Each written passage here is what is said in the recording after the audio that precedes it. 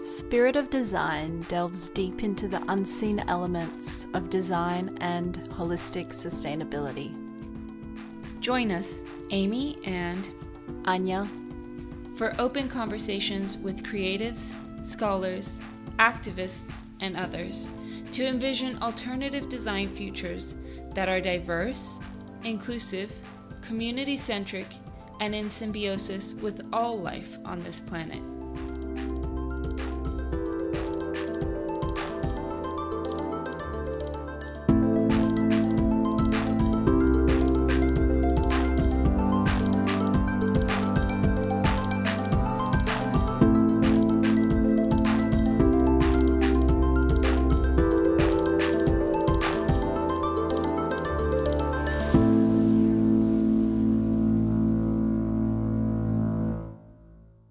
welcome back to the Spirit of Design podcast. So today, Amy and I will be joining each other to have a chat about what sustainability means to us, particularly holistic sustainability. And to be able to go into that, we're going to be introducing you to the 5 elements. 5 elements that we deem are the foundational pillars of sustainability that we created through our platform over the past year of Sustainability 5.0.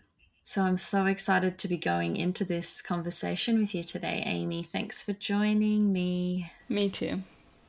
Awesome. So why could it possibly be important to define sustainability? We hear this word a lot. We probably will be hearing it a lot. It has a lot of different meanings to a lot of different people. And unfortunately, a lot of the current sustainability definitions are mostly surface level, and that trickles into the enactments of what sustainability looks like. So at Sustainability 5.0 and the Spirit of Design podcast, this podcast, we're really trying to explore and unpack what a holistic sustainability might look like. Unfortunately, many current sustainability definitions are quite anthropocentric, meaning they revolve around the human being at the center, and they don't include the earth or other species as living entities that have just as much intrinsic value as humans do. For example, in 1987, the UN gave this broad definition about what sustainability meant by defining it as meeting the needs of the present without compromising the ability of future generations to meet their own needs. So as you can see, it's all centered around the human. It's also quite interesting to see recent sustainability developments, particularly around the UN Sustainable Development Goals that were launched in 2015, where only 2 out of those 17 SDGs actually talk about caring for other forms of life.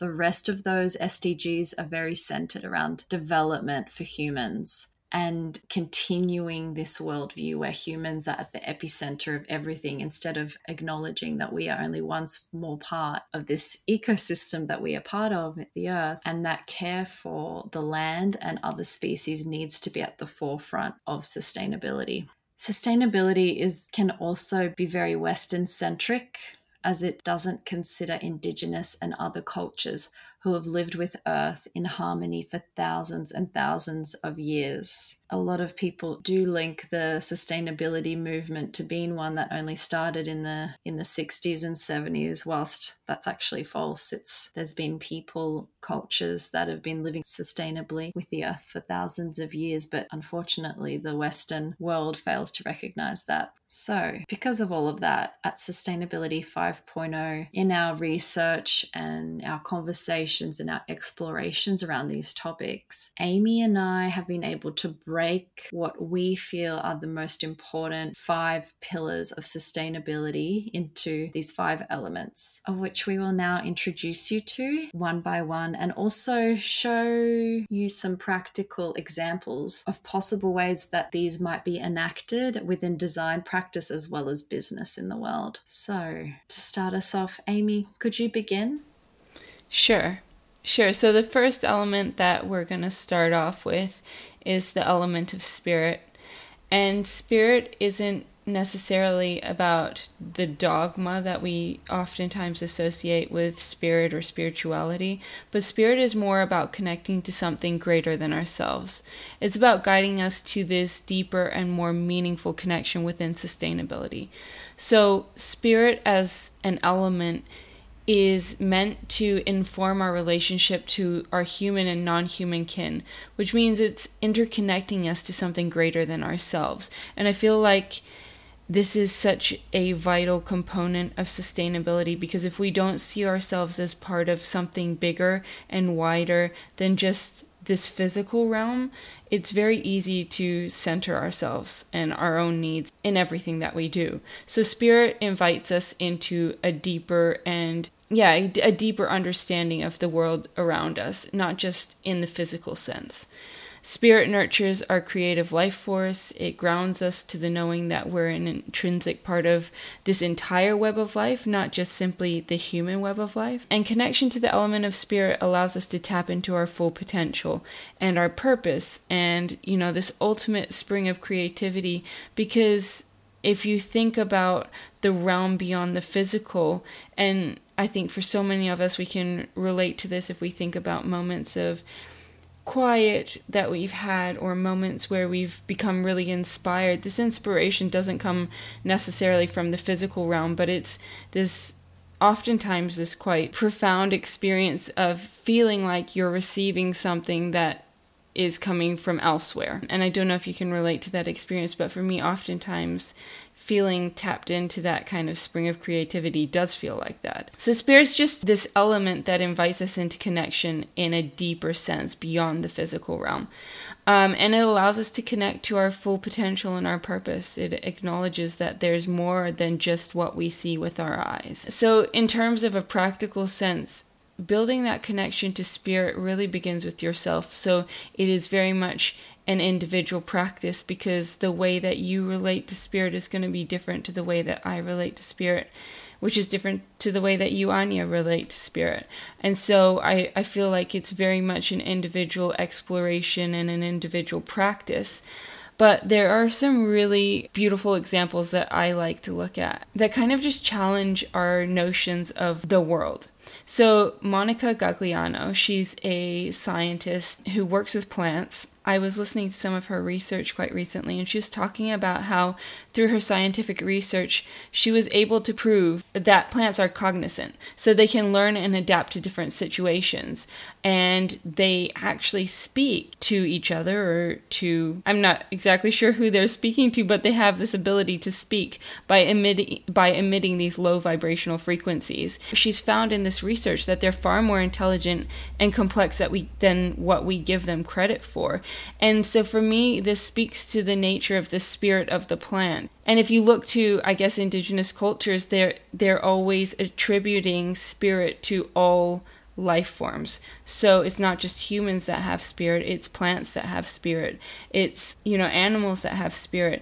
And through this research, she's found that while we in a Western context often deem ourselves as being the only intelligent kind of life forms, the only, I guess, sentient kind of life forms, she's, through her research, found that plants are able to learn and they're able to adapt. And to me, that speaks to the spirit of the plant. It speaks to a far more broad and exciting way of relating to the world than just simply this very physical way that we tend to relate to the world in our Western societies. Another experiment that I think really speaks to this element is an experiment by Masaru Emoto, and he was a Japanese scientist who was working with water, and he was looking at the vibrational frequencies of water. And in these experiments he was doing, he did these experiments where he played certain sounds to water molecules, and then he would freeze them and observe what they looked like. He did experiments where he said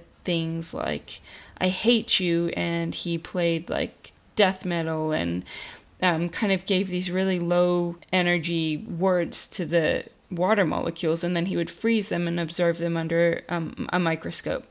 And then he also did experiments where he said beautiful things to the water, like "I love you," and you're beautiful, and thank you, and things like this, and played beautiful music to them.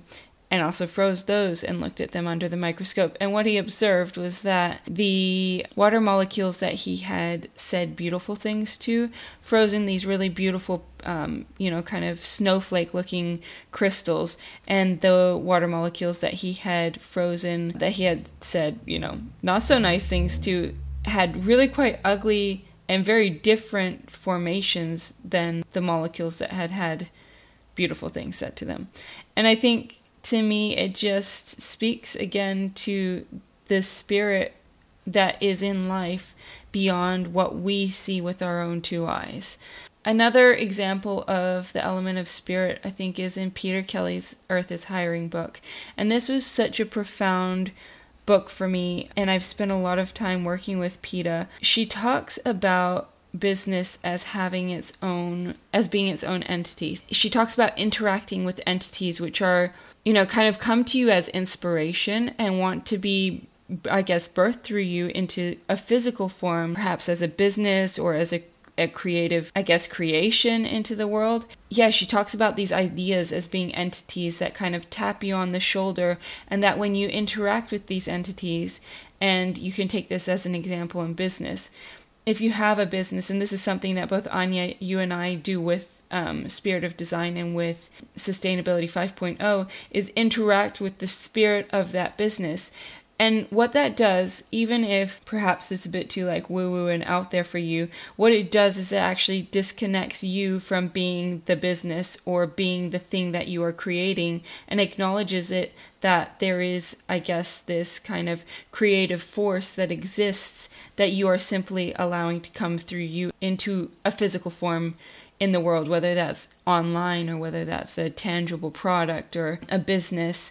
And by interacting with that entity, with the spirit of that creative force in a way that acknowledges it as being separate from yourself, you can actually ask questions and interact with what is it that this entity or this spirit wants to bring forth in its creation, rather than what is it that I as a human feel like I want to bring forward. It's allowing yourself to have that bigger perspective and to interact with things beyond, our own mental states, our own, what we see in the physical. And so spirit is probably the hardest element to grasp, because it is spirit and it's not tangible. You can't touch it, you can't see it.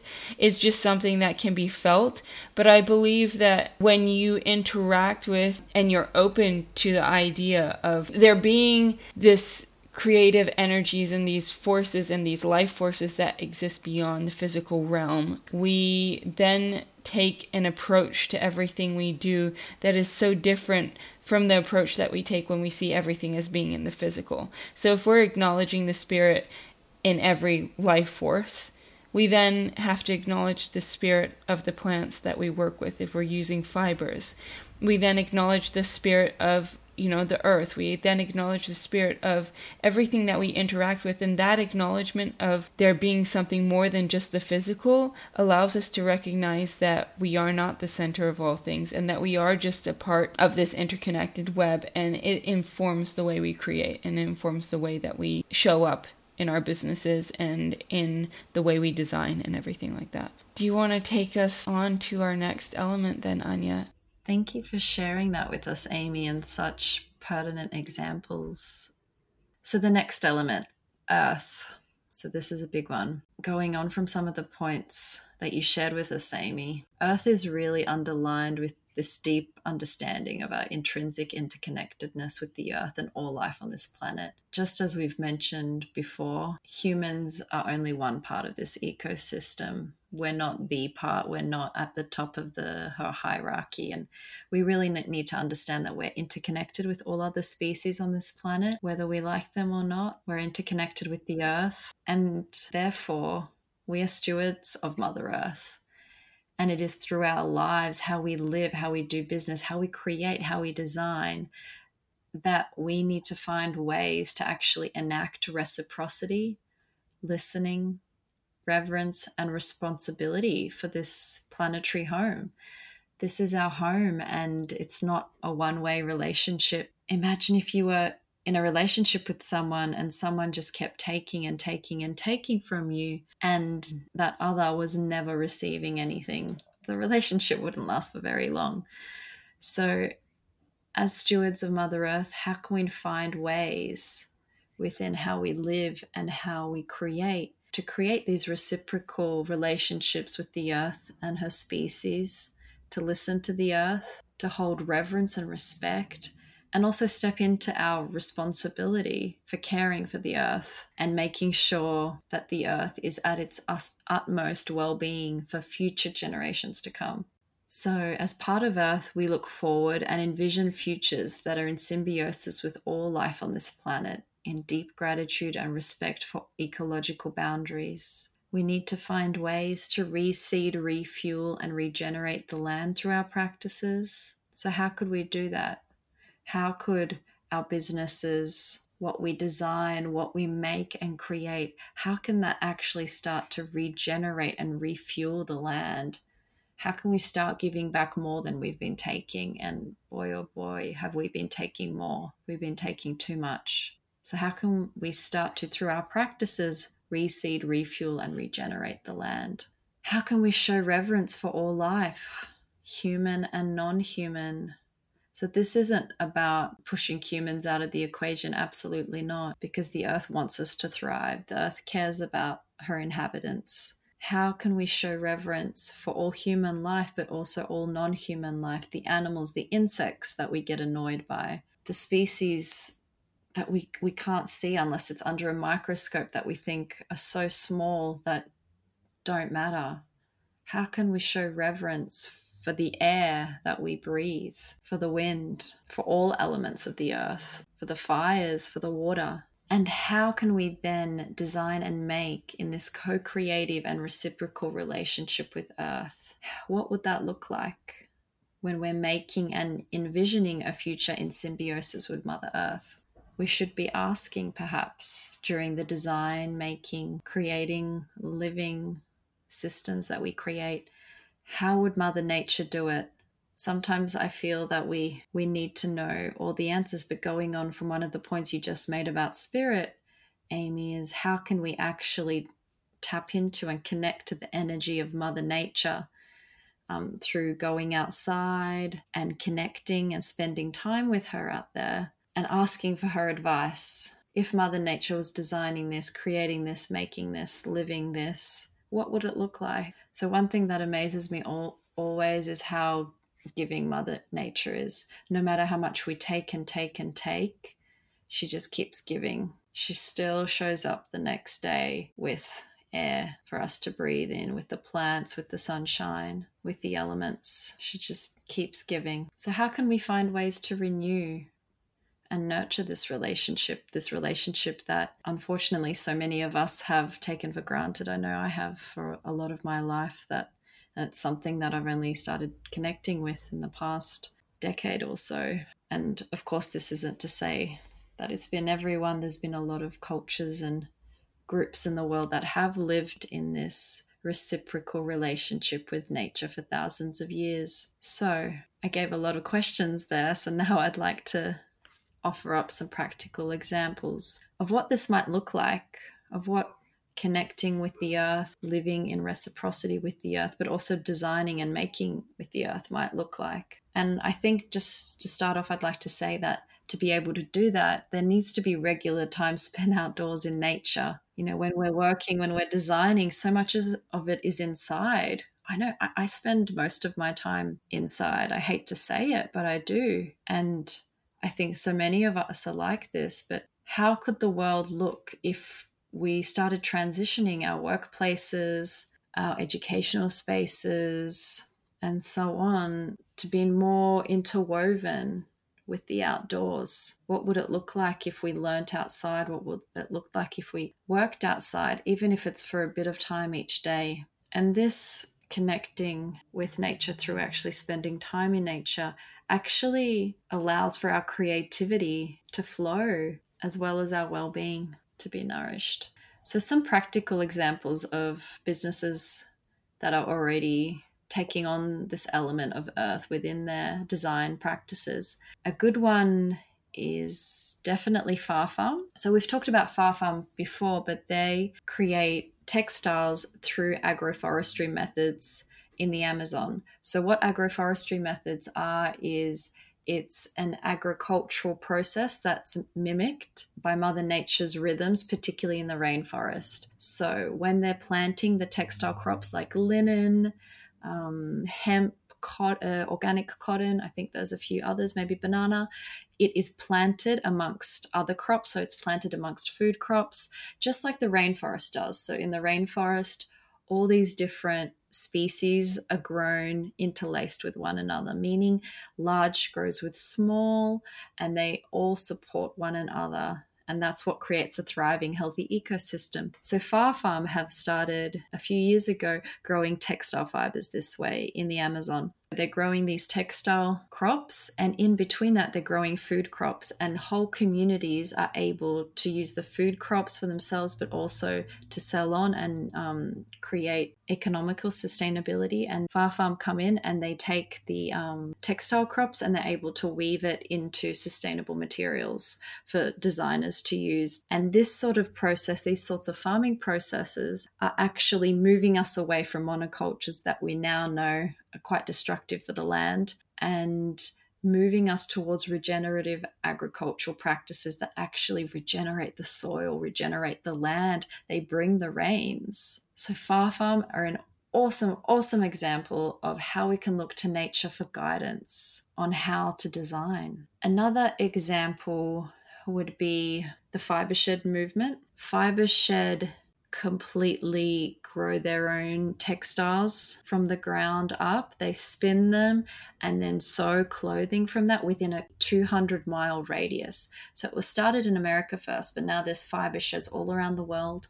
It's a very big community aspect. They have a big educational aspect, and they really place this importance on place and localism by growing textile crops that will grow well in that sort of area and adapting it to their local environments, but then also involving community and teaching them about care for the land within their place.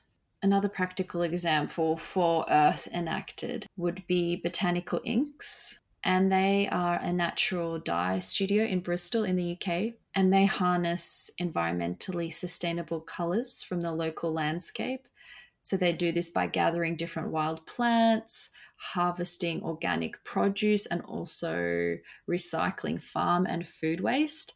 And they extract colours from that, along with well-sourced traditional natural dye extracts, as well as they run educational workshops around this. So they dye for different brands, but then they also teach people how to dye using food waste and different plants found and foraged in the forests around Bristol. So what this might also look like on a personal level, reciprocal relationship with Mother Nature, is by receiving her grounding and well-being, and that we also receive in the form of foods and fibers. So that's another way that we receive from Mother Nature. We don't only receive feeling good when we go outside, and that's obviously adding to our well-being. She makes us feel grounded, but we receive a lot from her in terms of food and also fibers that create clothes. If that's what we're receiving from Mother Nature, then how do we find ways to give back? So it is this reciprocal two-way relationship, and we're not just being this person who only ever shows up when we want something and then we take it, then we're like, ciao, see you later. But how do we actually get into an ebb and flow with Mother Nature?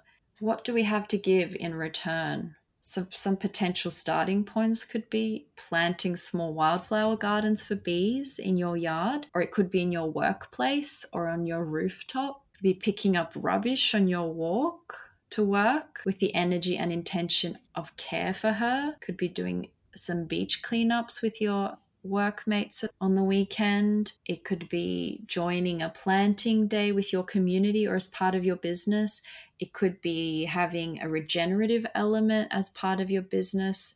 And what I mean by that is perhaps a percentage of your sales or your profits go to planting trees or regenerating the soil or working with communities that create sustainable farms and practices, or even simply spending time meditating and feeling deeply grateful, so grateful for all the ways we are cared for by her. So one thing I've started doing in my own meditation practices in the morning is going outside and sitting against a tree I have in my backyard and just tapping into immense love in my body and sending that out to the tree and sending that out to the earth, and then feeling it come back and then sending it out. Just this deep gratitude of everything that we are given by this planetary home that we have. Did you have anything to add for Earth, Amy? Or would you like to continue us for Ancient Wisdom? Yes, I think I'll continue us. I think you did a beautiful job sharing that element. And I agree with everything that you said. So I'll move us on to our next element, which is ancient wisdom. And I think this is, again, all of these pillars are vital components of holistic sustainability, but they all also interweave with each other. And you'll see that as we go through the 5 of them, that there's many crossovers. But with ancient wisdom, this element is all about looking to and acknowledging the ancient and indigenous wisdoms that hold key voices at the round table of sustainability. And what we mean by that is that there are these ancient wisdoms of our ancestors and of indigenous peoples that still live today, that hold really important messages for how to live in harmony with the natural world. And so when we are listening to these voices and to these ancient ways of knowing, and when we're respectfully and reverently allowing ourselves to be students of these ways, they can guide us in really profound ways and have really profound keys to teach us in how to live in harmony with the earth and with one another. And so I think with ancient wisdom, a lot of it is looking to the past for guidance on the future. And a lot of people, the argument that I hear often is like, oh, but we don't want to go back to living in, huts and teepees and whatever. But that's not what it's about. It's about looking to the wisdom of the ancients and looking to the ways in which they lived in harmony with the land, and they still do. Ways that we really have forgotten in our modern cultures, and ways that really invite us back into a deeper and far more meaningful understanding of sustainability than we currently hold in the West. It also is about acknowledging the diversity of values and lifeways and making sure that there is a diversity of values and lifeways included in the mainstream narratives. Ancient wisdom teaches us ecological reverence, and it is so often about being great stewards of the land, and indigenous peoples and earth-based cultures have always been seen and held themselves as guardians of the land and as stewards of the land, and they have done this brilliantly for thousands of years. I think there's something really profound about returning to rituals and ceremony, and I think that we've really lost touch with that in our Western cultures, and it's left this deep longing for something more meaningful and deeper in our lives. You can see that in the ways that, in the mental illnesses that are present in our modern day cultures. You can see that in the way that we feel so deeply disconnected. You can see that in our lack of ritual around important life events, like quote unquote becoming a man or becoming a woman, but that those rituals of aging, those rituals of maturing, and those have been really important for generations, and they today can guide us. Ancient wisdom also reminds us to think about intergenerational equity, and many indigenous cultures have this idea around 7 generations or the 1,000-year rule. And this, I guess, rule looks towards looking backwards so that we have the perspective of the wisdom of the past, that we can learn from the mistakes that were made in the past, but we can also learn from the wisdom that's held in the past. And then also looking forward to the generations that will come after us, and acknowledging that the actions that we take today will directly affect and influence the outcome for generations to come. Not just our immediate children that we may or may not have right now, but generations on from now. And having that perspective and that kind of ancient way of looking at things, that traditional indigenous way of looking at things, gives us far more perspective when we create and when we design things. Because when we're having that perspective of intergenerational equity, when we're having that perspective of 7 generations back and 7 generations forward, we're looking to the world in a really different way. We're not just simply creating for the now, but we're creating and we're designing, looking both forward and back. And I think that's really profound and a really powerful way to, I guess, ground and anchor our practices for sustainability in a really practical way. So some of the practical examples of ancient wisdom or indigenous wisdom is the honorable harvest and planting in cycles.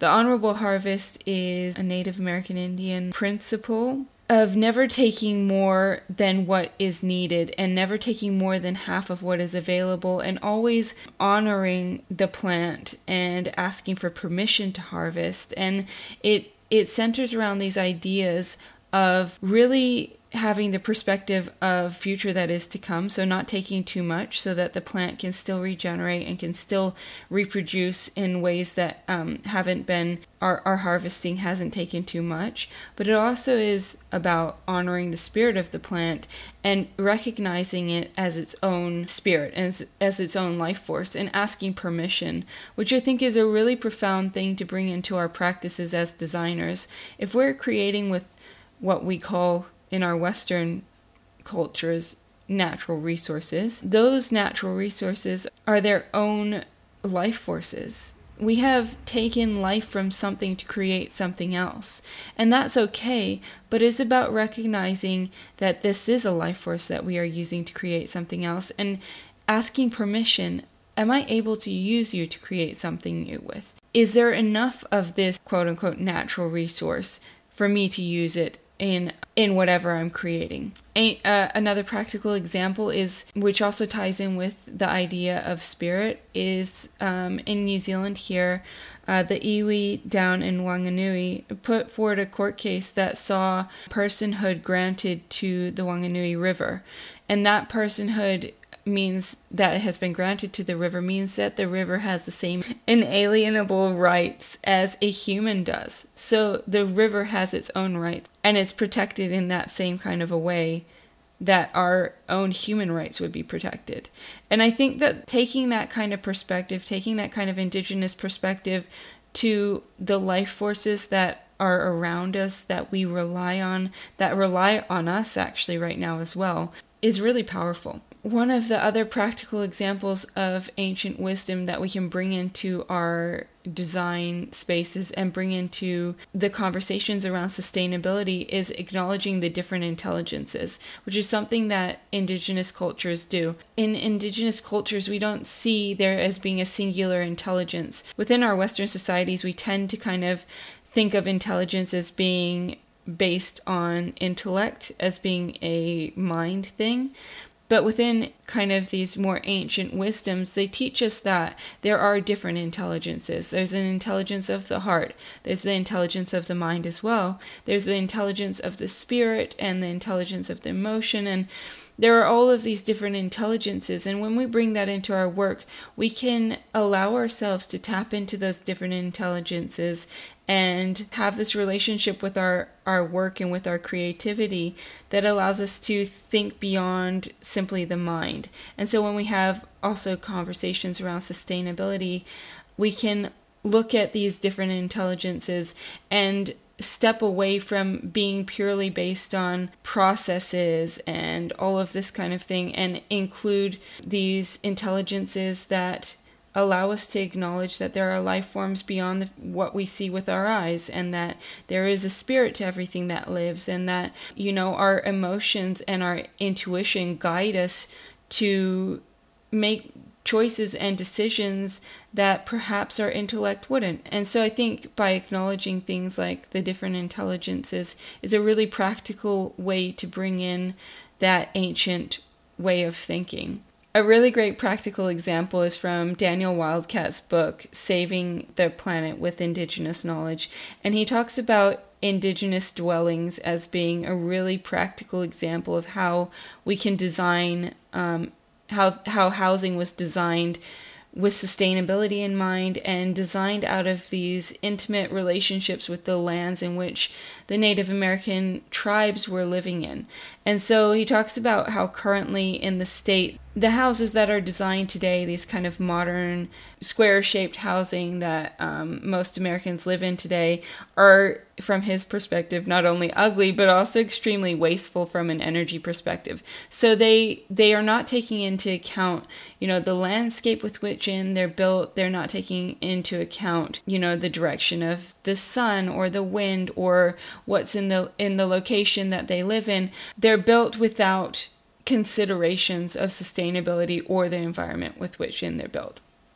And he talks about, in contrast, how Native American Indian tribes would build their dwellings as a response to this relationship that they had with the land. So the orientation of the houses, the location of the houses would take into account the broader landscape. They would take into account solar, they would take into account wind and the microclimate features of their environment, and they were very much built in response to that. So, for example, the Plains people who would build these kind of houses out of straw, they would build with what was immediately available to them, but they would also build these houses that they adapted to their environments and that became really resilient for the environments that they were built in. And he talks about how the native people would design their housing with knowledge of the environments that they lived in. So if they lived near rivers, they knew the flood cycles and they knew when it was going to flood and when it wasn't going to flood. They knew how far to build away from the river and what wasn't a safe distance to build from. And so they would build in relationship to their environments, and they very much had intimate knowledge of what was available for use and what was, what happened in their environments. And he's contrasting that with how in the States, a lot of the time, housing today is built on these flood paths. And because we've become so human-centered in our design and our ways of thinking, we think that we can intellectualize our way out of, or design our way around nature and her cycles and her rhythms. And so in the States, when they're building on these flood paths, they think that, engineering is going to be able to prevent floods, and by damming and all of these kinds of things, they'll be able to avoid that happening, rather than having a relationship with the earth and recognizing that she has cycles and respecting that and having this kind of respectful relationship with Mother Earth, where they're like, okay, well, this is her cycle and this is where she is allowing us to live and where she is not allowing us to live, and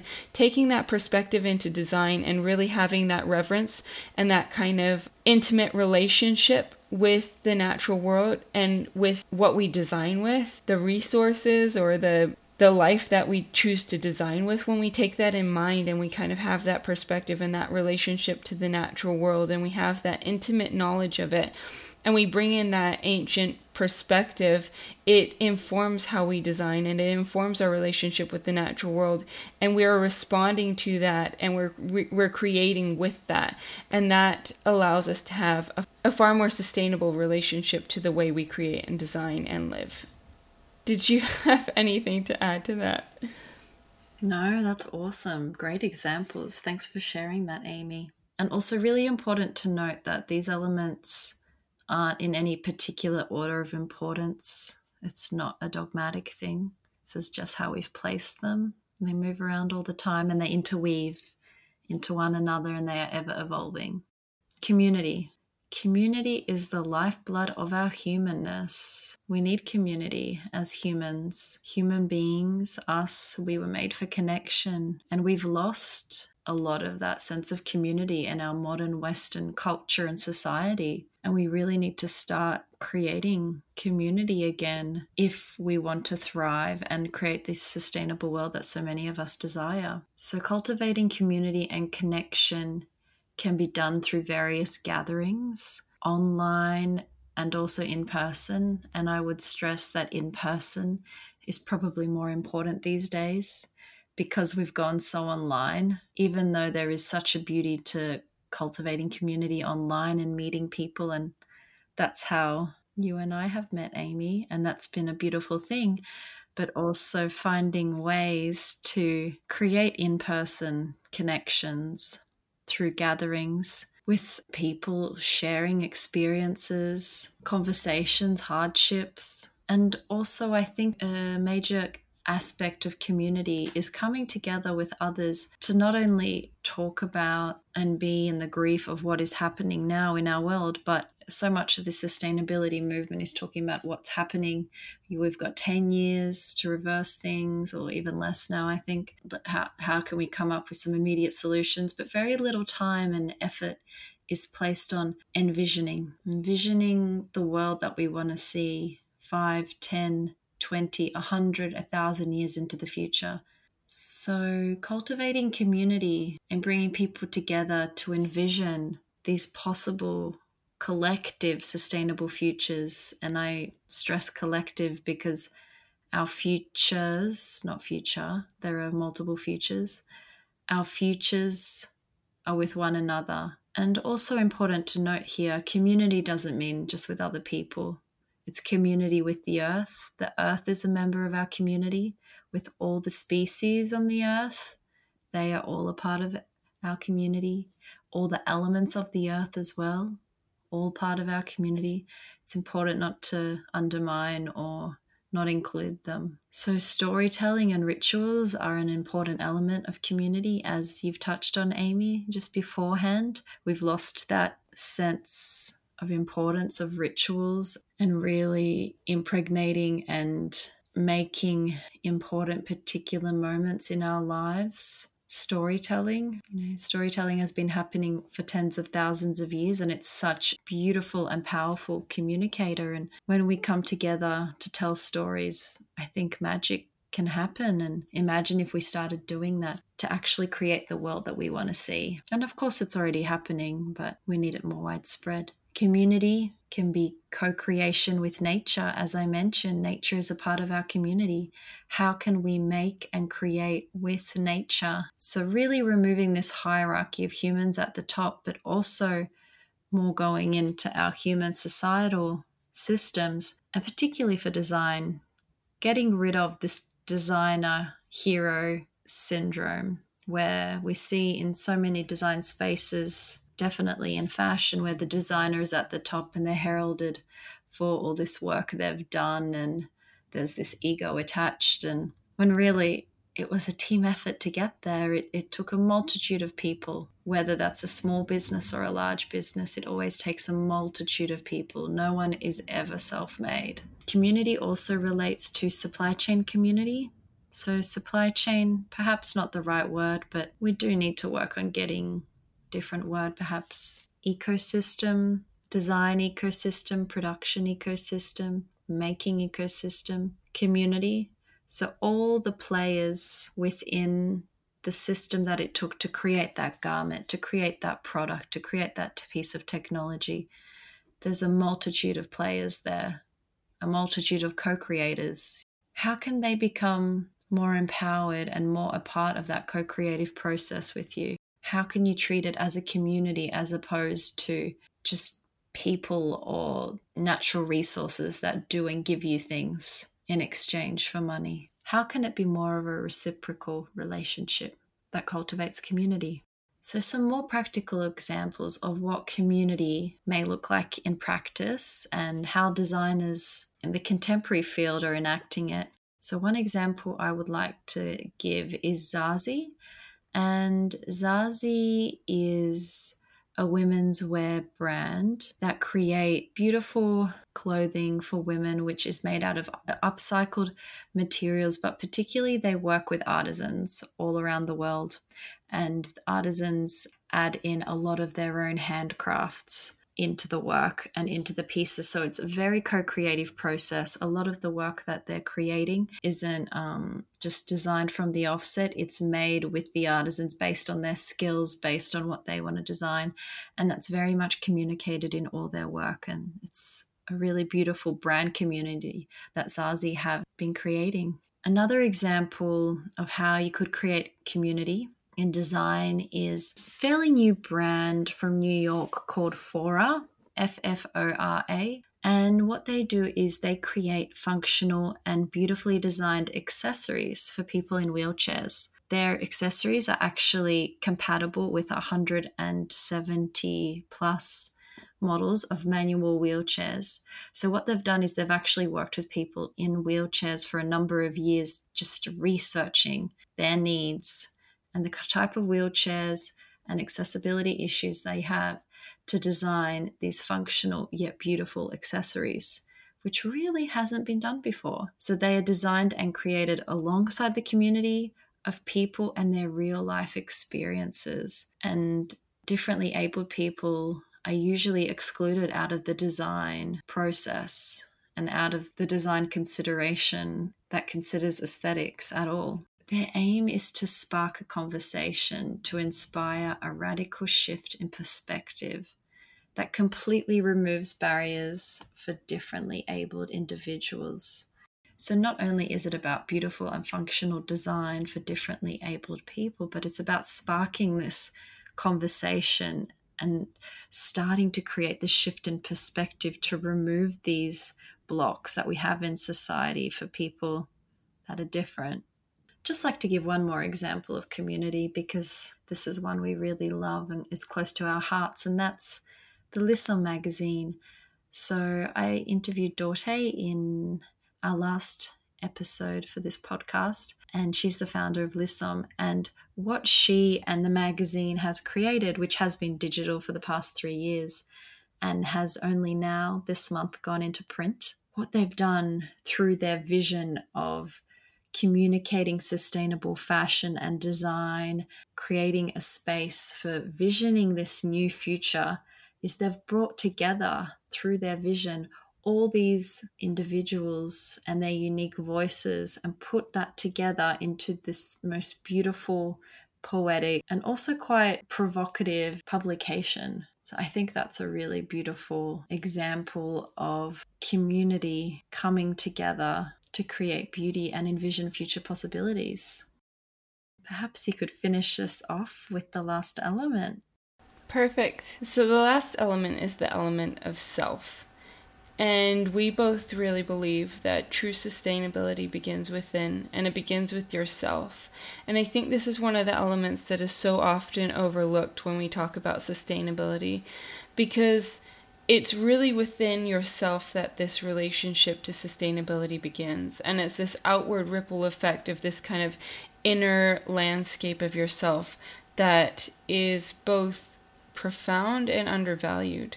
It's the sustainability that begins within ourselves, and it's when we are able to have this sense of sustainability within our own being, when our inner landscape is looked after and when we have cared for ourselves, that we then have the ability to look beyond ourselves and extend that into our work.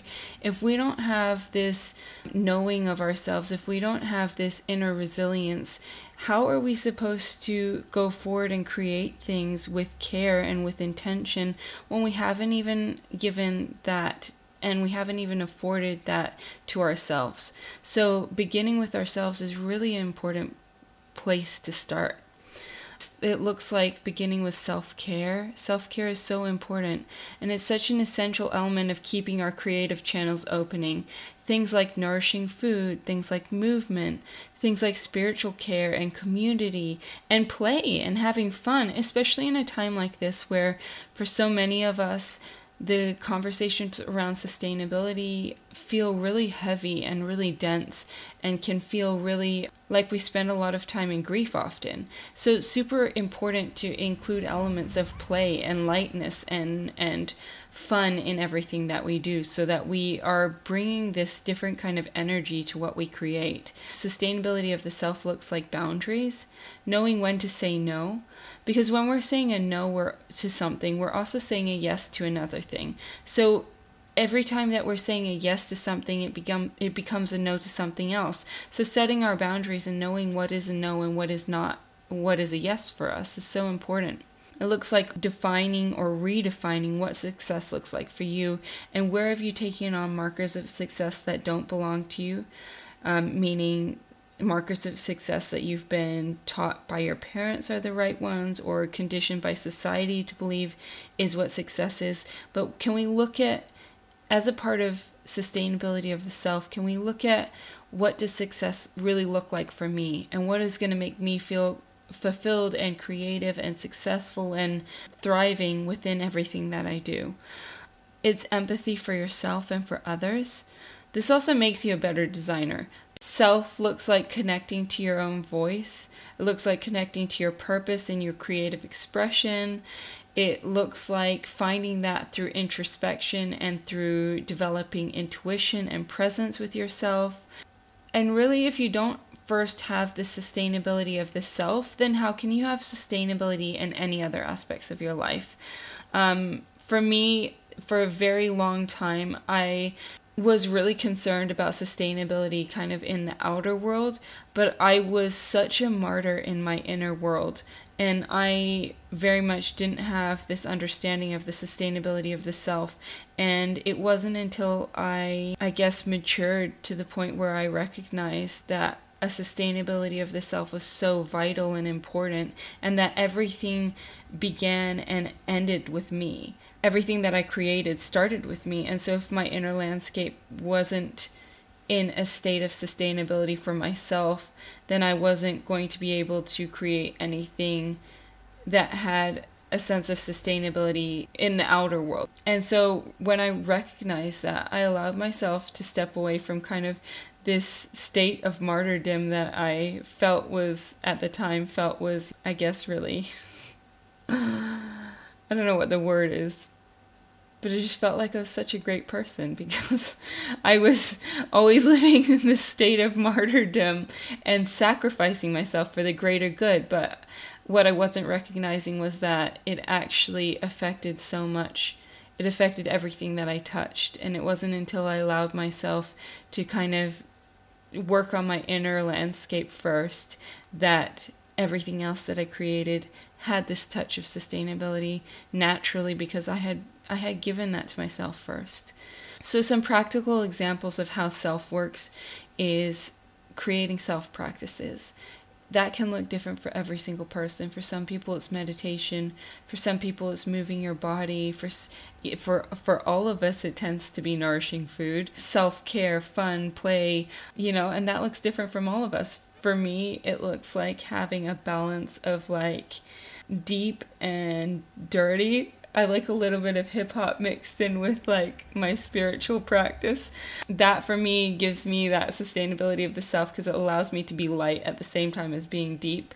But everybody has their own practice, and it's through, I guess, that introspection that you're able to develop practices that work for you. And it might be different for different seasons of your life, but giving yourself the space to figure out what that is, so that you can create self practices that really nourish and nurture that inner landscape. There's some really great apps like Headspace, mindfulness apps. Practical examples can be taking mindfulness breaks within work hours, just taking moments where you can take some space, or you can go out into nature and take a breath. And there's so many ways in which you can work on that inner sustainability, but I think that it really begins first with the listening to yourself and really taking some time to be introspective and really look at what is needed right here. I think when you begin to give yourself that, when you begin to have that deeper relationship with yourself, where you're able to actually listen to what is needed by your physical body, by your spiritual body, by your emotional body, you can begin to develop those practices that really work and really nourish that inner landscape. Is there anything you want to add to that?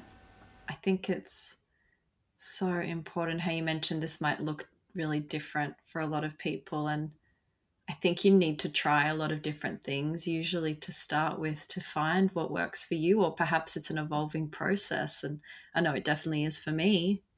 Yeah, absolutely. I think it's an evolving process. I think it changes as you grow. I think it changes based on what season you're in, and I think that's why it requires that introspection, because you have to adjust and you have to listen. And yeah, I think what you just said though about trying a lot of different things when you're just starting out is really helpful, because it gives you can kind of feel what feels good and what doesn't feel good. And again, that's always that's always great guidance. Listen to what feels good and what doesn't. And that's often the best insight you can get to what practices work for you and what don't. Absolutely. Amazing. Well, yeah, I hope that today really just gave you some insight into the 5 elements, these 5 pillars that we feel are essential for a more holistic conversation around sustainability, a more holistic, sustainable practice.